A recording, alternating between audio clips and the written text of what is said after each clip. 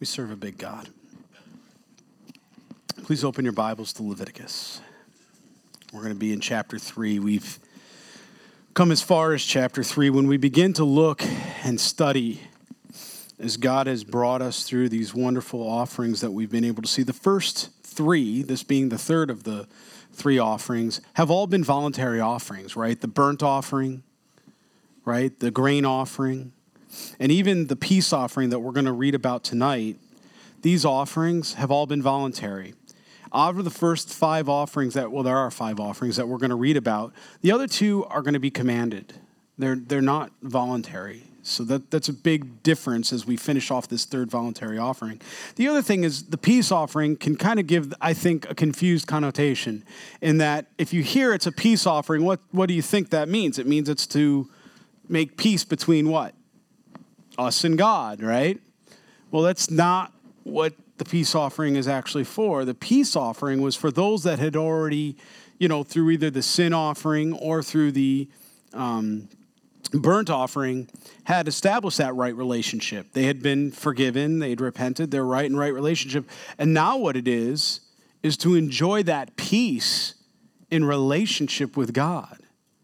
Now, who is, a forerunner, and not only a forerunner, but, a shadow and a type as we study our scriptures? Isn't it Jesus Christ that we enter into, we say rest? We say we enter into, his peace that surpasses understanding. And we talk about that. What's it all about? It's about the peace of Christ that we have in this relationship. This peace offering was all about that. It was to enjoy the peace with God. And it wasn't something that this was like a one and only sacrifice. Remember, these are voluntary. And as we read about these, we're going to see the different things that are brought. These are significant. We're talking about animals of a herd. That's like you bringing your John Deere tractor. You don't have 20 of them sitting at home. You might have 1. And to give up that John Deere tractor, how are you going to then take care of the farm and work the ground and everything? This was significant, and it was all voluntary. And that's what I love. And it's just a natural, beautiful progression. We see, like I said, Leviticus in chapter 1, the burnt offering of atonement, holiness, this desire for right relationship, needing that, and God making a way, again, speaking to Jesus Christ, how he made a way. And then the grain offering was an offering of thanksgiving. The very next thing that would be a right response when you realize the God of the universe just reached down and provided a way to cover your sins for us as new covenant believers, completely remove our sin. I don't know about you, but the first thing I did is say, hallelujah, thank you, Jesus. Because I knew I was dead in my trespasses. I knew where I was. And once I realized the God of the universe reached down and personally touched my heart. But what could I do but thank him? I didn't want to do anything else. I wouldn't know love if it wasn't for his love. He said that because of his love, we know how to love in response. For he first loved us, that we may love him. And so as we go into chapter 3 here, it seems fitting that the next thing we would want to do is dwell in peace. And right now, peace is a big deal. Everybody's looking, we're waiting, we'll dwell in peace and safety. We know that's something that's going to be echoed in these times we're living, specifically Israel. And oh, by the way, what is Israel saying? We have this prophecy conference this Saturday coming, right? And we're going to hear a lot about that as Israel turns around and says, we're dwelling in the peace and safety and security like we have not ever had before. And oh boy, this is amazing. But we're told, the prophets told us, Christ told us in Matthew chapter 24, be ready when you begin to hear that. The time is drawing very near. So let's begin here in chapter 3, and we'll go line by line, but I can't help but looking at Jesus through this and just seeing how it's through Jesus that we really, that's our meeting place. I know we know Jesus is the God-man, but he is our actual meeting place. It's through Christ that we come in to meet with the Father. We couldn't tabernacle with God to get into the Holy of Holies without Jesus and his blood that would have basically covered that veil and removed it for us. Because there was a price of admission, friends. I don't know how else to say it. And it was the blood of Jesus Christ, the blood of God, that bought us that admission. That's why we're blood bought. So we'll dive right in here. When his offering is a sacrifice of a peace offering if he offers it of the herd, whether male or female. So that's a change, right? Before it was male. Now we're seeing male or female.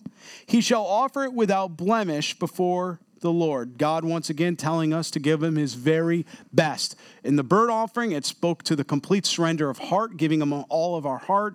When we thought of the Thanksgiving offering or the offering where we're giving him thanks, a surrendered heart in that we were thanking him, praising him. And now we see in the peace offering here as we look at this that once again he's telling us when we go and we dwell, he wants to deal with the deepest part of our hearts, that true peace, that true gentleness. And he's telling us that it can be without blemish. It can't be our second, third, or fourth best. We'll never enter into that perfect presence with God without giving him all of us completely. All of us. And he shall lay his hands on the head of his offering. Remember, this is the offerer doing this. This is not the priest. This is the man or woman bringing the sacrifice. And what are they doing? I mean, try to picture this here. Some 3,500 years or plus ago, right? They would have literally took, well, it'd be even longer than that now, but they'd take their hand, they're literally looking at this animal. You talk about a shadow and a type for Christ, a substitute. He was, if you ever heard of behavior modification, right? Training, right, as they say? You talk about getting people ready and right for when Christ would come, as he did for you and I, to be always looking for that substitute, that blood atonement substitute. He began to teach them right in the beginning that when they would lay their hand, that they looked at this innocent animal, innocent, without sin, and they would lay their hand on that animal, realizing that their sin has cost this animal his life, that this animal is going to die and its blood is going to be shed because of sin, and truthfully, because of sin nature. He lays his hands on the head of his offering and to kill it at the door of the tabernacle meeting. And Aaron's sons, the priests, shall sprinkle the blood all around the altar. Now remember, God had given Aaron these beautiful garments to wear. White, remember all the garments and everything that went into that when we were going through Exodus and the pattern of the tabernacle and everything that we learned about these beautiful garments. Can you imagine him taking the blood and as he's sprinkling or he's shaking the blood, how the blood's getting all over? And what happened first, even before when Aaron and his sons were consecrated? Blood was, he says, no, I can imagine God right away said, no, get blood on them. Why? What was blood doing? Atoning for sin. Immediately there needed to be an atonement for sin because of the sin nature within every one of us, the depravity of humanity because of original sin through Adam that we read about in Genesis chapter 3, or in that area anyway. So he says that, and he shall lay his hand on the head of the offering, kill at the door of the tabernacle. Aaron's son, the priest, sprinkle the blood all around the altar. Then he shall offer from the sacrifice of the peace offering an offering made by fire to the Lord. The fat that covers the entrails, all the fat that is on the entrails, this is the best part. You might think of a nice steak when it's marbled. What is it marbled with? Fat. It's the fat that gives it taste. It's wonderful, right? Now, I don't know.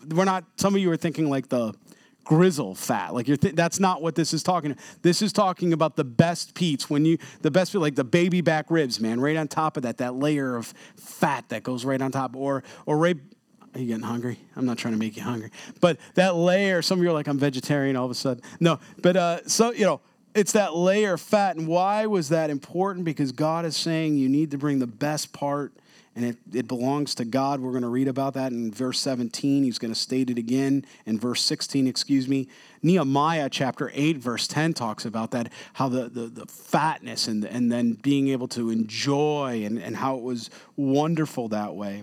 So we see the blood is offered, and it's with the fat. This way. Now, this is going to become significant because as we go on, we're going to see a repetition to this with the fat that's separated. But what he's going to tell us is it's not just any fat. He's going to go very specifically that it's going to be the fat near the internal organs. We're going to learn a lot about the anatomy of bulls and cows and sheep and, goats and all that. And what he's saying is he's talking about the internal organs, the organs closest internal. You might say the deepest. He's interested in the things that are deep like our heart, the depth. He wants depth through this. He's showing us through this deepening, and this is what it's pointing to, these internal organs. Much of what we're going to see is different from the other two offerings, is that at the end, the priest will be given provisions. There will be parts of this animal that will be left over. But the other thing we're going to see is this is going to become a shared meal. God himself will refer to this as food for him. That this will be food for him in a way. He's also going to refer to the priests where he's going to provide some as a provision for them. And then the offerer himself is going to get some of the meat. And then what are they going to do? Koinonia. They're going to sit down and have fellowship. They're going to break bread. Acts 2:42, they're going to gather the word, right? The apostles' doctrine, breaking of bread in fellowship. They're going to do what we were always intended to do. Fellowship with God in his presence. And that's what God's going to point out. It's going to be a sweet-smelling aroma to God, he's going to tell us. But as we look at this, the other parts, this fat part, then there's other parts that are going to be used for the sin offering. But then we're going to read on in chapter 6, and I think it's even in chapter 7, we're going to read on about how the other parts of the organs, like the shoulder, is going to be used as a wave offering. We're going to read about the wave offerings and how, so nothing's going to go to waste here. Even the skin, that the animal's skin, which would be worth money, it's clothing, leather, what have you, that's going to be taken outside of tent, some 4 to 5 miles away, where it's going to be brought to an ash heap. And right at the ash heap, which really was darkness, speaking to darkness and death and everything like that, that's where the rest of the animal and that the, well, I'm getting ahead of myself, but that's where we're going to read this. That's where it's going to go. And we're going to see that even that was given unto the priest, that God provided. Where he guides, he provides. So as we look at this, it's going to now go into the anatomy here and talking about this fat and this shared meal. It says the 2 kidneys, verse 4, and the fat that is on them by the flanks, and the fatty lobe attached to the liver above the kidney, he shall remove. Again, depth, internal organs, depth here. And Aaron's son shall burn it on the altar upon the burnt sacrifice, which is on the wood, that is on the fire, an offering made by fire, a sweet aroma to the Lord. But God is also telling us, as this was done in conjunction with a burnt offering, that where the altar for the burnt offering was done for atonement, we also see that same altar is where the peace offering is done. Verse 6, if his offering as a sacrifice of peace offering to the Lord is of the flock, whether, again, male or female, he shall offer it without blemish. If he offers a lamb as his offering, then he shall offer it before the Lord. Again, the same as a bull or a cow, that way, right? And he shall lay his hand on the head of his offering and kill it before the tabernacle meeting, and Aaron's son shall sprinkle its blood all around the altar. Now, this is really interesting. What is the greatest peace offering we've received? We'd say Christ. Jesus, he's our peace offering, isn't he? Well, it's interesting. If you want to see this lived out, if I could say it that way in the Bible here, I'm going to ask you to kind of hold your finger here, but we're going to turn in a moment to 1 Kings chapter 8, verse 63. And when we go there, we're going to look at Solomon's dedication of the temple, where it was over 22,000 cattle, right? And over 120,000 sheep were dedicated in peace offering. There was so much that basically they didn't even have room on, obviously, the burnt altar there to bring it all on there. They had to literally go in the outer courts and even in the outer area to just have so much meat, so much that people could come up and take of that way. So I'd ask you to turn in your Bibles to 1 Kings chapter 8 and verse 63 here. And I'll back up to verse 62. Then the king and all Israel with him offered sacrifices before the Lord. And Solomon offered a sacrifice of peace offerings. Notice it's plural with me. Offerings. We'll see in the rest of the reading of the Bible, and when it talks about peace offerings, it's plural. Where we're at, it's singular right now. It will always be referenced as plural, except in the rest of the Old Testament. I believe it's in the book of Amos is where we see it listed singularly again. Which he offered to the Lord, 22,000 bulls and 120,000 sheep. So the king and all the children of Israel dedicated the house of the Lord. And on that same day, the king consecrated the middle of the court that was in the front of the house of the Lord. For there he offered burnt offerings, grain offerings, and the fat of the peace offerings. So we see that was even done in combination, because the bronze altar, here we see it right there, that was before the Lord was too small to receive the burnt offerings, the grain offerings, and the fat of the peace offerings. At that time, Solomon had held a feast, and Israel with him, a great assembly for the entrance of Hamath to the brook of Egypt before the Lord our God, 7 days and 7 more days. In other words, they couldn't consume all the food in 7 days, so they continued the feast for another 7 days, and it became a 14-day feast. Now, is this the only time we see something like this happen in the Bible? No. Where's the next place? Chronicles. With who? Hezekiah. After what? After it was restored. What was restored? Well, who was Hezekiah's dad? Ahaz. He was an awful, wicked king, right? You're all okay. All right, let's turn in our Bibles to 2 Chronicles. Let's look at, let's begin in chapter 29. You got to remember, when Solomon dedicated that temple, it would have been somewhere between 950 and 940 BC. Hezekiah reigns in Judah somewhere around 729 to 728 BC. So you have, 200 and something years like that are passed that way, 221 years to be specific, before they will have a peace offering again. After Solomon's temple, there will be no peace offering for 221 years because Israel begins to follow after idolatry. And it's not to Hezekiah comes because his father was so wicked. It says in verse 19 of actually chapter 28, for the Lord brought Judah low, talking about Ahaz, the king of Israel, for he had encouraged moral decline in Judah and had been continually unfaithful to the Lord. What he did is he basically went in, if you go back just to refresh your memories a little bit, or if you've not had the privilege yet to read 2 Chronicles, what he did is he went in at that time and he looted God's house. And he took all of the different emblems and things like that, and he began to sell them, and he tried to give the money to the king of Assyria looking for protection against Israel. Now, we know that 9 years from that point, 722 BC, what happens? The Assyrian invasion.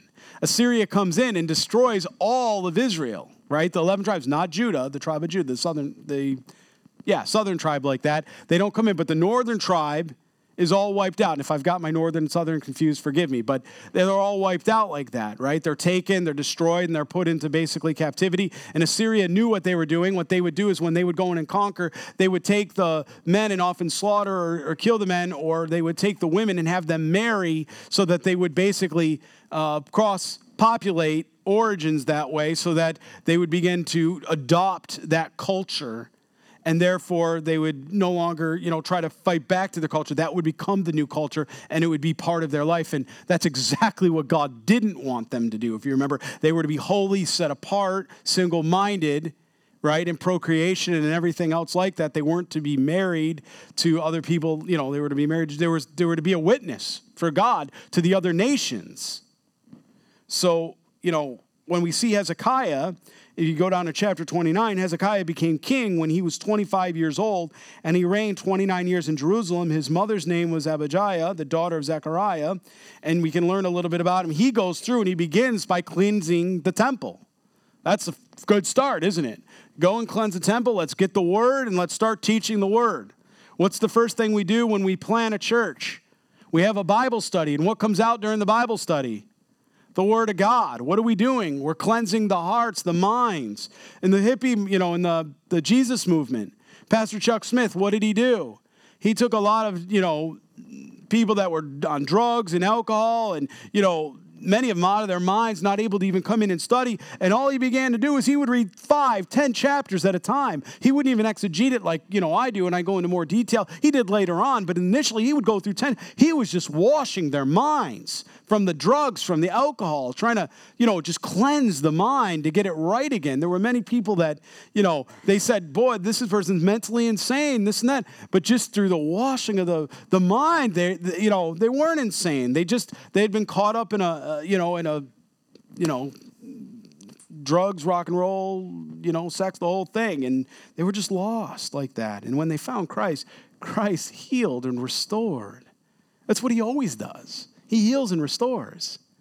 And so that's what I love about what we do in Calvary Chapel. We're a teaching ministry. The first thing we do is pull out the Bible and we go line by line and verse by verse because there's power in the Word of God. And we know that, and the Word never returns void. So, as we go back, and if you want to look in chapter 30 and right around 22, we could see that after he went through, he established temple worship. He then established the Passover again. He gets that all going. And then what he does is in verse 22, it says, "And Hezekiah gave encouragement to the Levites who taught the good knowledge of the Lord. And they ate throughout the feast of 7 days." And what does it say they do? Just like it was in Solomon, 7 days initially, it was offering peace offerings, plural, and making confession to the Lord, their God, of their fathers. So what did they do first? Before making peace offerings, they had burnt offerings. They had offerings of atonement, because you have to be right with God, or a sin offering, before you can have peace with God, right? You can't have peace with God if you're not in right relation. If there's enmity between you, you can't have peace with God that way. No amount of sacrifices, as Hebrews says, no amount of sacrifices of bulls and goats and the blood can cover any of that without Jesus Christ. There's no amount of sacrifices that can cover that, or remove it, should I better put. So it says, offering peace offerings and making confession unto the Lord their God, their fathers. Then the whole assembly agreed to keep the feast another 7 days, following just as they did before. And they kept it another 7 days with gladness. For Hezekiah, king of Judah, gave to the assembly 1,000 bulls and 7,000 sheep. And the leaders gave to the assembly 1,000 bulls. So that's a total count of 2,000, and 10,000 sheep, which makes it a total of 17,000 sheep. And a great number of priests sanctified themselves. The whole assembly of Judah rejoiced. Also the priests and the Levites. All the assembly came from Israel, the sojourners who came from the land of Israel, and those who dwelt in Judah. So there was great joy in Jerusalem. For since that time of Solomon, the son of David, king of Israel, there had been nothing like this.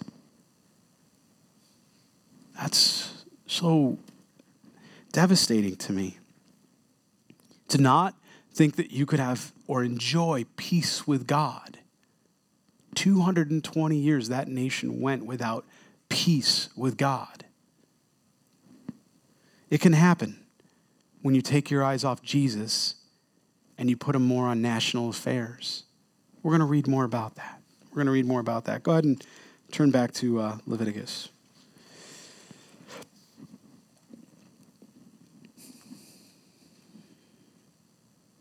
So it was a great peace offering, and we can see that. And he said, I think I'm in verse 8 there somewhere. "And he shall lay his hand on the head of his offering and kill it before the tabernacle meeting, and Aaron's son shall sprinkle its blood all around the altar. Then he shall offer from the sacrifice of the peace offering as an offering made by fire to the Lord its fat, the whole fat tail," which, by the way, is a delicacy. If you're looking at that and going, I don't know about that, it's a delicacy, "which he shall remove close to the backbone, and the fat that covers the entrails, and all the fat that's on the entrails," right? Now, when you look at this, you're talking, some have said that this whole fat tail could have been somewhere around 60 pounds. I mean, this was not small. This was a beautiful piece of meat that most people would have said, yeah, that's like the filet mignon. I want the filet mignon. It's one of the nicer cuts of meat. I'd like, it's tender and everything. It's got a lot of fat in it, which makes it tender and marbled that way. But who gets the very best? It belongs to God. And there's a lot of reasons, spiritually and practically. And we're going to talk a little bit more about that when we get around verse 15. But it says, "The 2 kidneys and the fat that is on them by the flanks, and the fatty lobe attached to the liver, above the kidneys he shall remove, and the priest shall burn them on the altar as food, an offering made by fire to the Lord." Do you see that there? As food. It's food unto the Lord. Now that's hard for us to think, but that's exactly what it was served at. It was food unto God that way. It was food unto the priest that way. And it was food unto the offerer that way. What's that spell out? Communion with God. Peace with God. Right? You see that with me? And If his offering is of a goat, then he shall offer it before the Lord. He shall lay his hand on its head and kill it before the tabernacle of meeting, and the sons of Aaron shall sprinkle its blood all around the altar. Then he shall offer from its offering as an offering made by fire to the Lord the fat that covers the entrail, and all the fat that's on the entrails, the 2 kidneys, and the fat that is on them by the flanks, and the fatty lobe attached to the liver above the kidneys, he shall remove. And the priest shall burn them on the altar, here we see it again, as food, an offering made by fire for a sweet aroma. All the fat is the Lord, right? All of it belongs to God. Spiritually, it all belongs to God. That's the aspect. Our hearts all belong to God. The very best all belongs to God. Okay? But let's talk about the practicality for a minute. So, many of you probably hear the news or health. 1 minute, eggs are not healthy, I don't know. Things go in and out. They're always saying different things like that, But one thing that, red meat, they say, oh, it's healthy, not healthy. But fat, like a lot of fat, they know that it has, gristle when you think about that kind of fat. You shouldn't eat a lot of it because they say it can raise your cholesterol. They say it can cause heart attacks. They say it can have some effects like this, heart disease. But when you also look at it, remember, we're talking thousands of years ago. One of the things that they were back then, specifically in some of the scholarly reading I was looking at, it would talk about where the tapeworms would find resident. They would actually go into the fattiest part of the animal or the meat like that was where the tapeworms went. So even on a practical side, God was protecting them by telling them not to eat that. Yes, the very best, and that's our hearts, right? Our hearts should be given to God, all of our hearts.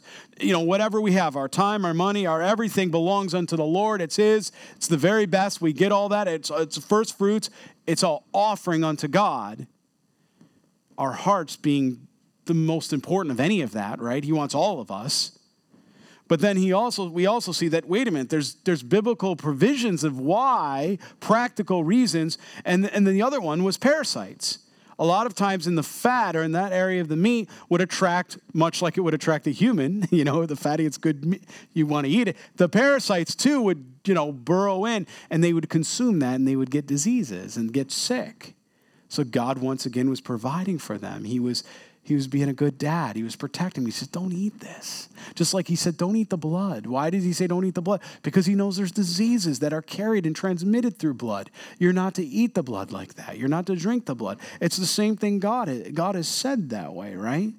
Now, I understand in our technology now today, praise the Lord, they have ways to clean the blood so people that need dialysis can get the blood. Praise God for the medical science that way to be able to do that. God obviously gave that to some man that was, built that somehow, right? I don't understand the technology of it, but he goes through and cleans it. It's not the same thing as going and picking up, and I don't want to gross you out, but taking blood and drinking it. Do you know if you do that, you will die? You can do a little bit of that and live, but if you drank large quantities of blood, you would die. It's a medical fact that's proven. Don't do that. And there's a lot of reasons not to do that. One, diseases, right? God, once again, was protecting, right? He was trying to tell, don't do this. Verse 17, this shall be a perpetual statute. This isn't just something that's a good idea. He's like, hey, in 2018, guess what? You eat a lot of fat and a lot of fatty meat, you're still going to be likely to get heart disease, right? You're still going to be likely to what? To get high cholesterol, right? He's saying, hey, that provision hasn't changed. You're still not supposed to drink blood. It'll still kill you like it would kill you back then. There are certain things that obviously don't pass away. God's wisdom in all of this, right? So it says it's perpetual statute throughout the generation in your dwellings. You shall eat neither fat nor blood. Now, remember, this was not, this was a volunteer offering, right? This was voluntary. We have to remember that too, though. Now, as we move into chapter 4, we begin to look at really chapter 4 and chapter 5. You get a sin offering and a trespass offering. And there's a significant difference between the two. First of all, trespass, properly by definition, really means guilt, a guilt offering. I'll go through that when I get to chapter 5 and why we break it down the way we do, or why I suggest the way I'm going to break it down for you tonight. But when I look at chapter 4, the sin offering, Jesus Christ was the perfect shadow and type for the sin offering. It was about right relationship. It was about when we sinned, whether we were aware that we did something wrong, whether, in other words, this was not something purpose or intentional to turn around and willingly do something like, to disobey God. But more or less, this covers, things that might be unintentional, if I can say it that way. In chapter 4, why do I bring this out? Well, also, every single sin that we see in chapter 4 and 5 is not a comprehensive list. It's not like God was making an 800 bullet point list saying all these things, don't do all this. We'll have plenty of time to go through a lot more of that in Deuteronomy and Numbers and some other places. But what he's trying to express here is that he wanted to provide a way for those that sin unintentionally. You remember, they didn't walk around with an Old Testament back then. They didn't have something they were walking around going, oh, what did that say? Right? They didn't have that. So many times they were doing things and may not even realize what they had done. We're going to read often where they say, I didn't know. And I believe this is true for many Christians today. Many Christians have grown up in churches maybe that didn't read the Bible. So maybe they didn't know what God was saying. Maybe they went to churches where they thought they were supposed to go up to a priest and confess their sins to a man, where God said, hey, no, there's no mediator but Christ Jesus alone. Maybe they thought, well, I'm supposed to go up and say a rosary or worship a statue or pray to a statue. I think our natural inclination is to look at people like that. I don't say we, but many people do. And so, well, that person's not saved.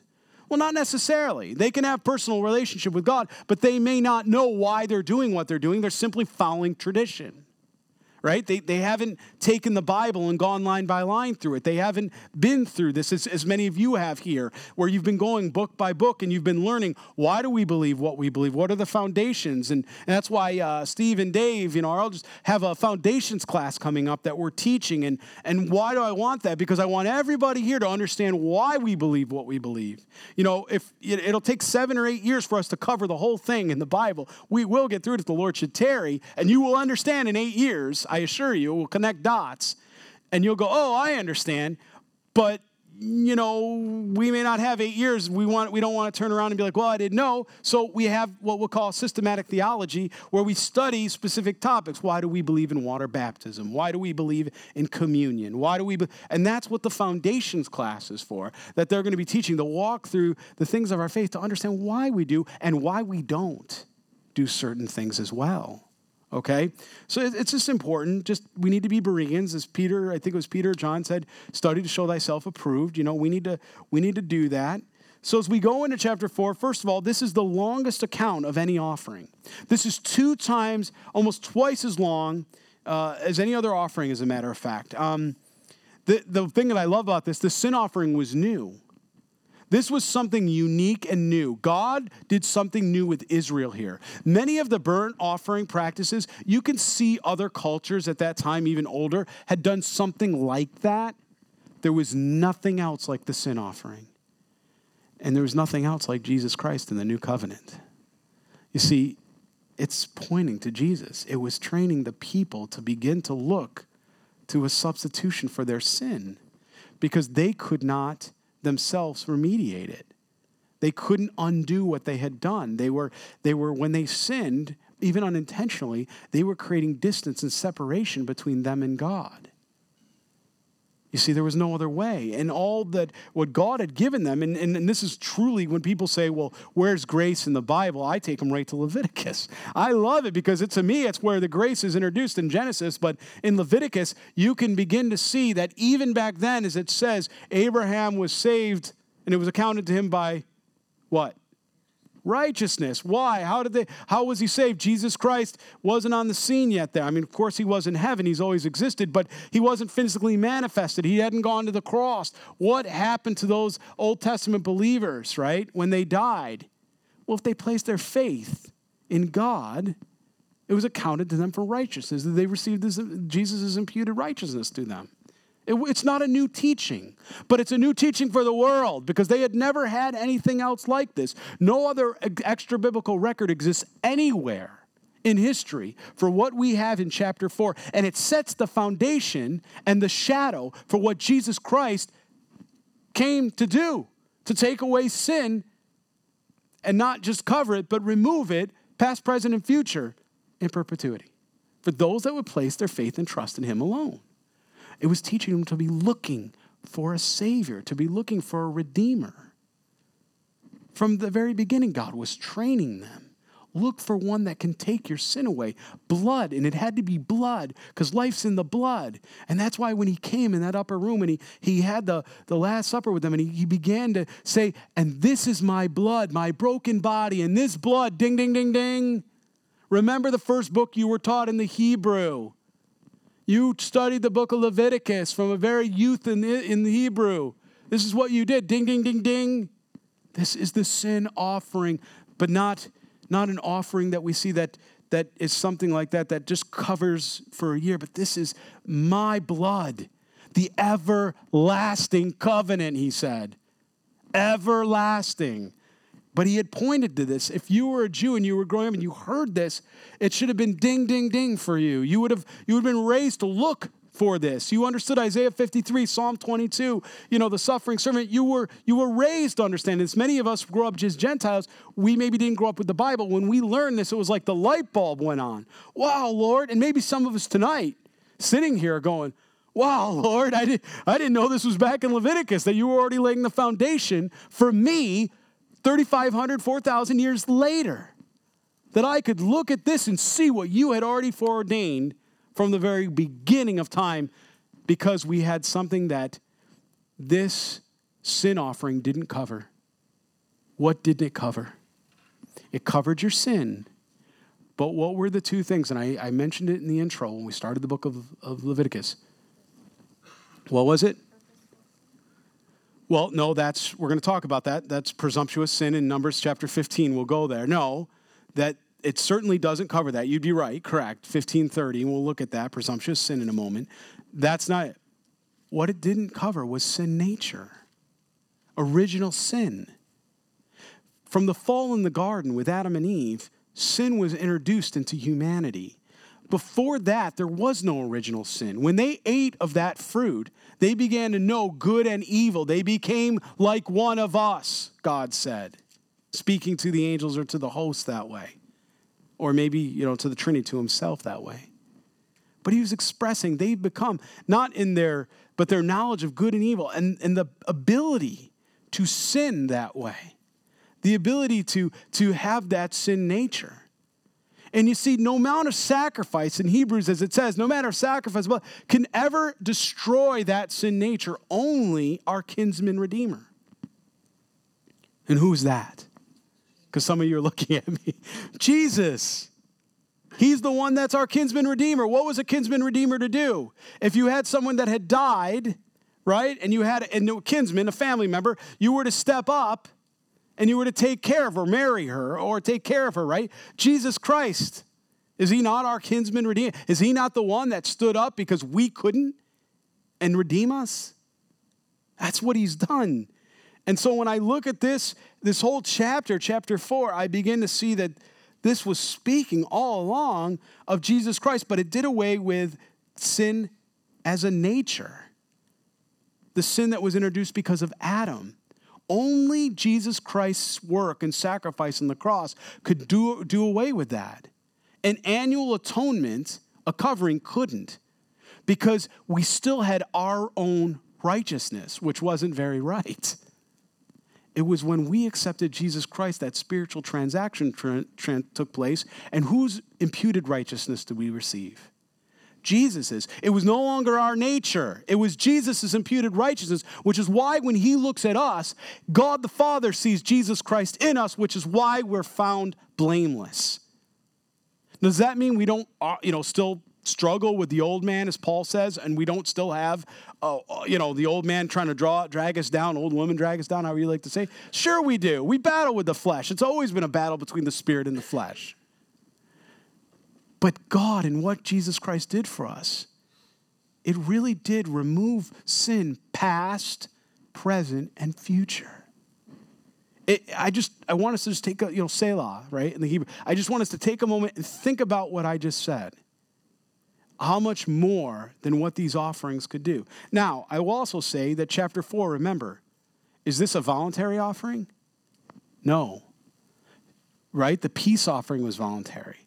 Chapter 4 introduced the commanded offering. It was commanded by God. You could not have right relationship with God without something to atone for sin. Again, a shadow of Christ, a typology pointing to Jesus Christ. So again, no existing record, any other. Now, from the time of the law came really the most significant offering.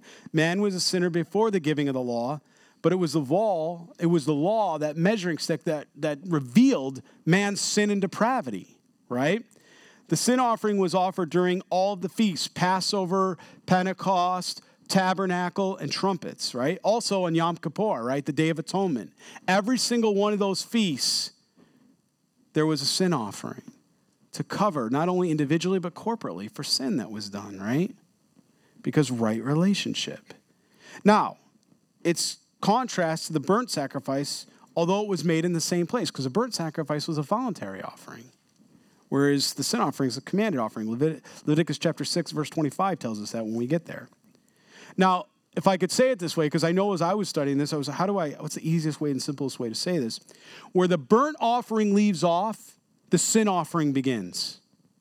Just where the burnt offering leaves off, voluntary offering, the sin offering begins, right? If that helps, right? The burnt offering tells who Christ is, right? The sin offering tells what Christ did as we study it. In the burnt offering, Christ meets the demands of God's high and holy standard. In the sin offering, Christ meets the deep and desperate needs of man. What is our need? Redemption, right? Romans, right? We need a redeemer. We're justified. We need to be justified, right? In the sin offering, we begin to see the hatefulness of sin. God hates sin. We are to hate sin. The burnt offering was voluntary. The sin offering was commanded. The burnt offering actually ascended. If you remember, when the fire consumed the smoke, it says it ascended up to God, and it was a sweet aroma for him, right? But we see that the sin offering was to be done what? It was actually poured out. Where did it go? It went down. So there's differences between the two. And as we go through, hopefully it'll be a little bit more clear as we go through these. But now the Lord spoke to Moses saying, "Speak to the children of Israel saying, if a person sins unintentionally against any of the commands of the Lord in anything which ought not to be done and does any of them," right? Not just accidental, but even if you love God, but you just blow it or something like that. Right? This isn't Numbers chapter 15:30. Jess kind of just mentioned that a minute ago. If you hold your finger here, look at Numbers 15:30. We talked about this a couple weeks ago. It says, "But the person who does anything presumptuously," that means willful sin, not accidental. It means defiancy, right? "He is a native born or a stranger, it doesn't matter. That one brings reproach on the Lord, and he shall be cut off from among his people. Because he has despised the word of the Lord and has broken his commandment, that the person shall be completely cut off. Guilt shall be upon him." There is no restoration for that, right? For those who reject Jesus Christ, there is no restoration. When you get an eternity, it's not like, well, I got another way. There is no other way. It was Jesus Christ and Jesus Christ alone. No one comes to the Father but through the Son, right? So this is, again, pointing right to that. God was saying, even back here, there is no other way. So the commandment of the Lord, in anything he does which not be done, and does any of them, if the anointed priest, he begins with the priest here, sins, bringing guilt on the people, because that's what happens when you have a pastor or an under-shepherd sin, and you lead other people into sin. If you've ever seen, unfortunately, a church split or church division because a pastor's fallen, whether it's from adultery, right, infidelity that way, there's other sins, murder, degree type 1 or whatever they call it, murder the first degree like that. Those are capital punishments, right? In the Bible, in the Old Testament, adultery was a capital punishment, right? If you committed adultery, you were stoned, you were killed. If you committed murder, first degree, you were killed like that. That was under the old law. However, God is saying here, if the priest sins, bringing guilt on the people, and I ask that you pray for me and pray for Lisa. I'd ask you to pray for the elders and their wives, that way, because I certainly, you hear about pastors and under shepherds that fall, and it wrecks the body. It breaks fellowship, breaks koinonia, and honestly, people begin to love the pastor, and they love the pastor loves them. And when you do something like this, it just creates such animosity, and it just breaks it up. And most of the time in Calvary Chapel, when I can only speak for our case, if I've always said this to the guys here, to me it's a sin that stains. The Bible kind of describes it that way. It's a sin that stains. And what I mean by that is, if there's a pastor, if somebody in the fellowship had committed adultery, I would simply ask them to step down immediately. They would be disqualified, as far as I'm concerned, and they wouldn't be able to serve in ministry ever again here. And the reason for that is not just because I don't believe God forgives their sin. I believe he does, absolutely. And I believe he would restore right relationship with himself and the Lord if there's a repentant heart there. But the reason for this is because you have a wife often and you have children. And the wife and children who sit right in the front, as my wife sits, and other, my children as they're here, and you see the other, elders and their wives and children sit here. As you see that, how can you ever minister to that family, those children, that wife again, if you're keeping that person that, harmed that relationship, broke their trust? How can you effectively minister to them? You don't think every time that person stays up in position that when he comes up to speak, even if they, are, Lord, please help forgive me, you don't think there's going to be bitterness there initially? You don't think there's going to be unsettled, unresolved issues? So we just put it away. We don't even allow it. So, I tell the guys, anybody that's coming on to full-time ministry, look, if you commit adultery, you're disqualified. Other things we can work through, the Lord, forgives, but that's one that the sin that stains. And we just, and I say this because unfortunately it has happened in Calvary Chapel.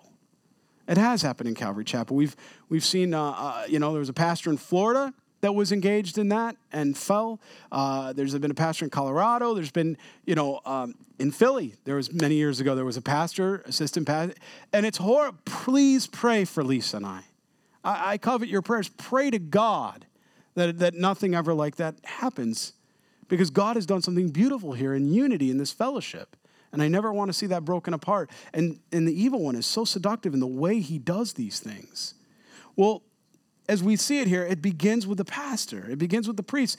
And if there's any sin issue, he's got to deal with it.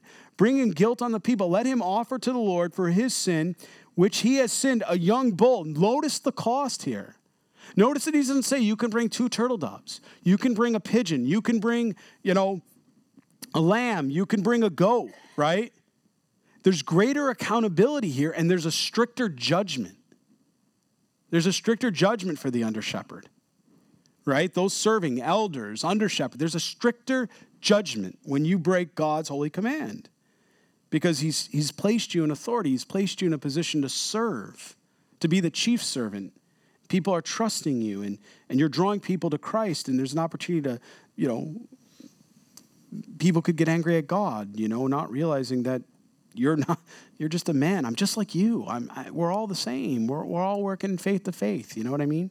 So it says, let him offer to the Lord for his sin, which he has sinned, a young bull without blemish as a sin offering. He shall bring the bull to the door of the tabernacle of meeting before the Lord, lay his hand on the bull's head, and kill the bull before the Lord.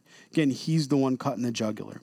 Then the anointed priest shall take some of the bull's blood and bring it to the tabernacle meeting. The priest shall dip his finger in the blood and sprinkle some of the blood 7 times before the Lord. That's what was normally done on Yom Kippur, the Day of Atonement. They would go in, and the high priest would turn around and do this 7 times. This is the same ritual that he would, I don't use the word ritual, the same thing that he would do at that time, right? And it says that he would put some of the blood, let me back up, 7 times before the Lord in front of the veil of the sanctuary. Now, what is the veil there for? The veil guards the holy presence of God. And then he takes the blood that's doing what? What is the blood supposed to do? Atone for sin. And he puts the blood on the veil. By doing that, what is it doing? He's basically paying, if I could say, it's the admission. It's the way to be able to go through the veil. You can't go through it without the sin being removed. In this particular case, or covered, right? And we see that sin is an offense to God's holiness. Sin is an offense to God's holiness. You just cannot enter into that when you're in sin like that. Right? God wants a repentant heart. And the priest shall put some of the blood on the horns of the altar. Now, you may not know, but horns, but studying prophecy, horns signifies, and always does biblically, even prophetically, as we read in the book of Revelation, power or authority. So what we see this here is it was a reminder that the blood and what they were doing, that God had ordained, that there was authority behind it. And whose authority was it? God's. It was God's authority that was sanctifying this. It was God's authority that was adorning. He's putting his stamp on this. It's by my authority that this is being done. And by this, you have received forgiveness of sin. It's by God. It's always by God that does this. And he says that, and the priest put some of the blood on the horns of the altar of sweet incense before the Lord, which is in the tabernacle meeting, and he shall pour the remaining blood of the bull at the base of the altar and the burnt offering, which is at the door of the tabernacle meeting. He shall take from it all the fat of the bull as the sin offering, the fat that covers the entrails, and all the fat which is on the entrails, the 2 kidneys, and the fat that is on them by the flanks, and the fatty lobe attached to the liver above the kidneys he shall remove. And it was taken from the bull of the sacrifice of the peace offering, right? We read about that already, how they take that for the peace. And the priest shall burn them on the altar of the burnt offering. But the bull's hide and all its flesh with its head and legs and its entrails and offal, the whole bull he shall carry outside the camp to a clean place. That's 5 or 6 miles away. Now, we're talking about how heavy this animal is, this leather, this hide that he's carrying, 5 to 6 miles, where the ashes of the camp where the ashes are poured out. That's why we said it's poured out. Remember what I said about the burnt offering? It rises up. The sin offering is poured out, right? And burn it on wood with fire where the ashes are poured out, and it shall be burned. And it's after the blood covered the sin. Now, if the whole congregation of Israel sins unintentionally, and the thing is hidden from the eyes of the assembly, and they have done something against any of the commandments of the Lord, and anything which should not be done, and are guilty, when the sin which they have committed becomes known. So this is even corporately. If there's corporate sin within the fellowship, within the church here, if the body has sinned, if there's something that's going on and we're doing something, we don't realize what we're doing is sinful. When we do realize it, right? Now we don't, we're on the new covenant, but Israel, when they did realize it, they were to take action here, right? When the sin which they have committed becomes known, then the assembly shall offer a young bull for the sin and bring it before the tabernacle. Now this is interesting of the meeting. And the elders, plural, right? The leaders, the overseers of the congregation shall lay their hands on the head of the bull before the Lord. Then the bull shall be killed before the Lord. We see this as they're representing the nation, these leaders here. Now, I don't know about you, but you look at what's going on in our nation today. Things seem to be getting a little bit better with the current administration, and we have Supreme Court things going on, which we're seeing travesties happen. But at the end of the day, we know that there's other political movements and groups that are looking to take control of the House, and I don't need to get political with you, but the point is that we need prayer for our nation. We need this covering for our nation. We need forgiveness for our nation because of how many abortions have been done in this nation alone, the sin that wages on in this nation. We need to be praying for our nation, praying for forgiveness. God says, and I know this is in the Old Testament, it was primarily spoken to Israel. I understand it. It wasn't spoken to the modern day church as a promise. Please don't think I'm eisegeting, mirror reading. But God did say that if they would humble themselves, right, and they would come before the Lord, that he would heal their land. That was a promise to Israel. But I believe my God is a God of promises. And if we would humble ourselves, he too would heal our nation. And I believe we've seen a lot of favor just in the last couple of years because of our response to Israel. Because those who bless Israel will be blessed, and those who curse Israel will be cursed. I believe because we're trying to do some things that are right, although I understand we're far from where we need to be according to the Bible. At the end of the day, there are people that are interested in right living. We need to be praying for our government officials. We were at the pole today. Today, I don't know if you know, is the national day where we gather at the pole at high schools. We went right over here to Cedar Cliff. We had a bunch of the folks from the church. Some of the teens came out from the church, and we had a bunch of the teens, 15 or so teens, that gathered around the pole. We were there at 7 a.m. this morning, and we just began to pray.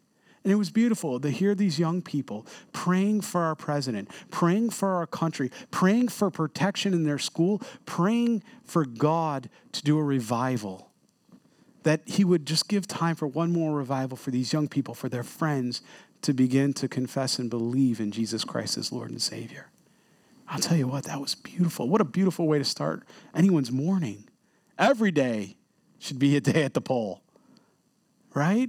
But I mean, it was beautiful. And I'll tell you, the Lord's moving there. I have please be in prayer. I have a meeting with the coordinator that leads the Bible study, the moderator, I guess it would be, that allows the moderation of the Bible study that happens at Cedar Cliff. And next week, I'm going to have the opportunity to meet with him. He's coming here, and we're going to sit down. I want to know how we as a fellowship, a mile or two away, what can we be doing to pour into that public school to get the Bible in there so that people can hear the truth of Jesus Christ and souls will get saved. Amen? So be praying for that. God is working in our area. He's doing so much. It's amazing. So, what verse was I on? 15, 14? 16, thank you, I apologize. And the elders of the congregation shall lay their hands on their head of the bull before the Lord, then the bull shall be killed before the Lord. The anointed priest shall bring some of the bull's blood in the tabernacle meeting, and the priest shall dip his finger in the blood, sprinkle it 7 times before the Lord in front of the veil, and it shall be put on and shall put some of the blood on the horns of the altar, which is before the Lord, which is in the tabernacle of meeting. And he shall pour the remaining at the base of the altar of the burnt offering, which is at the door of the tabernacle meeting. He shall take all the fat from it and burn it on the altar. And he shall do with the bull as he did with, aren't you glad that the Lord starts now? He starts summarizing for us instead of going to, he says, yeah, what I did with the bull, he says, that's what you're going to do again. He says, he shall do with the bull he should do with the bull as he did with the sin offering. Thus he shall do it with it. So the priest shall make an atonement for them, and it shall be forgiven them. Notice that, plural. That when they pray, these priests, these pastors pray for the people, that they're forgiven, right? And when the people seek repentance with a right heart and humble themselves, just as God said, he will heal the nation, and he'll begin with each and every one of our hearts. That's how he begins with that. Then he shall carry the bull outside the camp and burn it as burn the first bull. It is a sin offering. It is a sin offering for the assembly. Now, when a ruler has sinned and done something unintentionally against any of the commandments of the Lord his God, in anything which he has done and is guilty, or if his sin which he has committed comes to his knowledge, he shall bring his offering of the kid of the goats.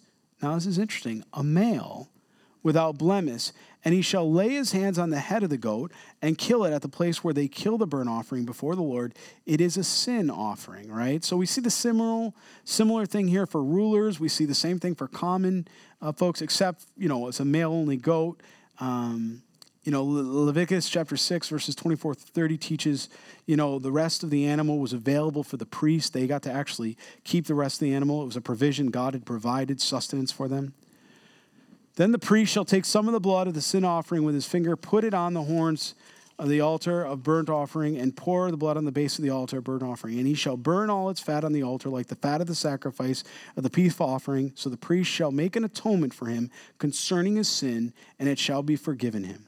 If any one of the common people sins unintentionally by doing something against any of the commandments of the Lord, and anything which ought not to be done, and is guilty, or if his sin which he has committed comes to his knowledge, then he shall bring his offering a kid of the goats, a female, different than the male, but without blemish, for his sin which he has committed. And he shall lay his hands on the head of the sin offering and kill the sin offering at the place of the burnt offering. Then the priest shall take some of its blood with his finger, put it on the horns of the altar of burnt offering, and pour all the remaining blood on the base of the altar. He shall remove all its fat as fat is removed from the sacrifice of the peace offering, and the priest shall burn it on the altar for a sweet aroma to the Lord. So the priest shall make atonement for him, and it shall be forgiven him. Now, again, this is very important. 1 John chapter 1, verse 9 continues to reinforce this. We only have a few verses and we're going to close today. But if you turn in your Bibles, the 1 John here, chapter 1, verse 9, we'll read. It says, if we confess our sins, this is obviously speaking of Jesus Christ, he is faithful and just to forgive us our sins and to cleanse us from all unrighteousness. Can we not see that this was all along, again, a pointer, a shadow to the atonement that Christ would make through his shed blood? It was always a pointer, right? Because he made atonement for us, but a true removal of sin. If he brings a lamb as his sin offering, he shall bring a female without blemish. Then he shall lay his hands on the head of the sin offering and kill it as a sin offering at the place where they kill the burnt offering. The priest shall take some of the blood of the sin offering with his finger, put it on the horns of the altar of the burnt offering, and pour all the remaining blood at the base of the altar. He shall remove all its fat, as the fat of the lamb is removed from the sacrifice of the peace offering. We've read about that in chapter 3. Then the priest shall burn it on the altar according to the offerings made by fire to the Lord. So the priest shall make atonement for his sins that he has committed, and it shall be forgiven him. And again, I'd have you turn to Ephesians chapter 1, verse 7. And it very clearly teaches us here what Jesus Christ's blood was doing. Very clear. Ephesians chapter 1, verse 7. There's no way to miss this. In him, in who? In Jesus Christ, we have redemption. That's how you know that that's how you know that you are saved. If you've placed your faith and trust in Jesus Christ, you can know 100% you have been redeemed by the blood of the Lamb. And nothing can take away that redemption. Nothing can take away that imputed righteousness that has been placed in you through Jesus Christ as an act of grace. As an act of grace. It's not works-based. He says, in him we have redemption through his blood, the forgiveness of sins according to the riches of your works. No, what's it say? His grace. So next time somebody asks you, fill in the blank with your name.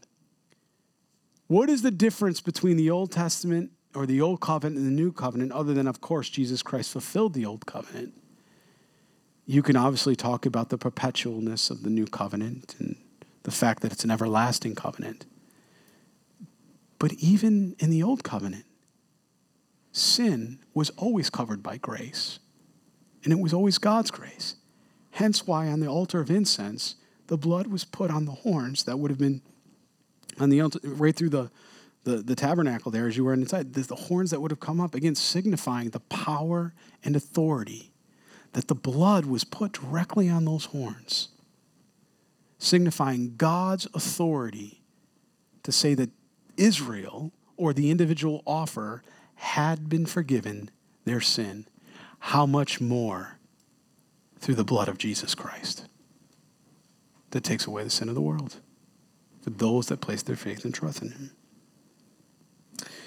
So, as we read, so the priest shall make an atonement for his sin, and he committed all, it shall be forgiven him. Read ahead to chapter 5. We'll begin to look at some of the treatment. I'd encourage you to look at this. Verses 1 through 13 of chapter 5. Many scholars will take this and add it as a continuation of the sin offering of chapter 4, right? But, I think because, when you look at chapter 5, remember, chapter 4 was dealing with sin nature. Chapter 5 is going to deal with the act of sin itself, specific sins they're going to go into, right? And we're going to cover that. But if we look at it, verses 1 through 13, I believe should be broken up separately, but it's treating more of the acts of sin. I think verses to man. It's sin against man, acts of sin against man. Verses 14 all the way really to the close of the chapter of verse 19 deals with the sins, or what I call guilt offering, or guilt that way, in regards to holy things. In regards to holy things in the temple that way, things in the tabernacle, things of the Lord, and how there has to be something that's paid. There has to be a recompense. There has to be something that's done, right, for that.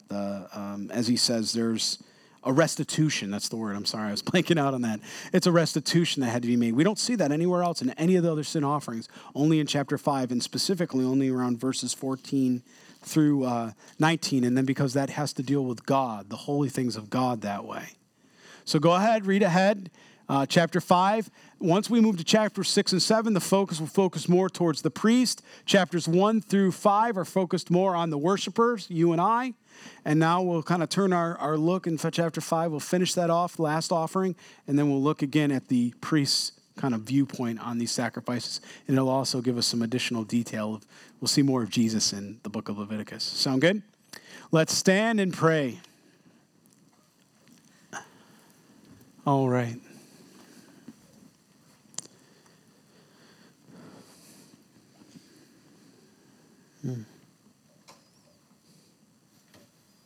Father God, we thank you, Lord.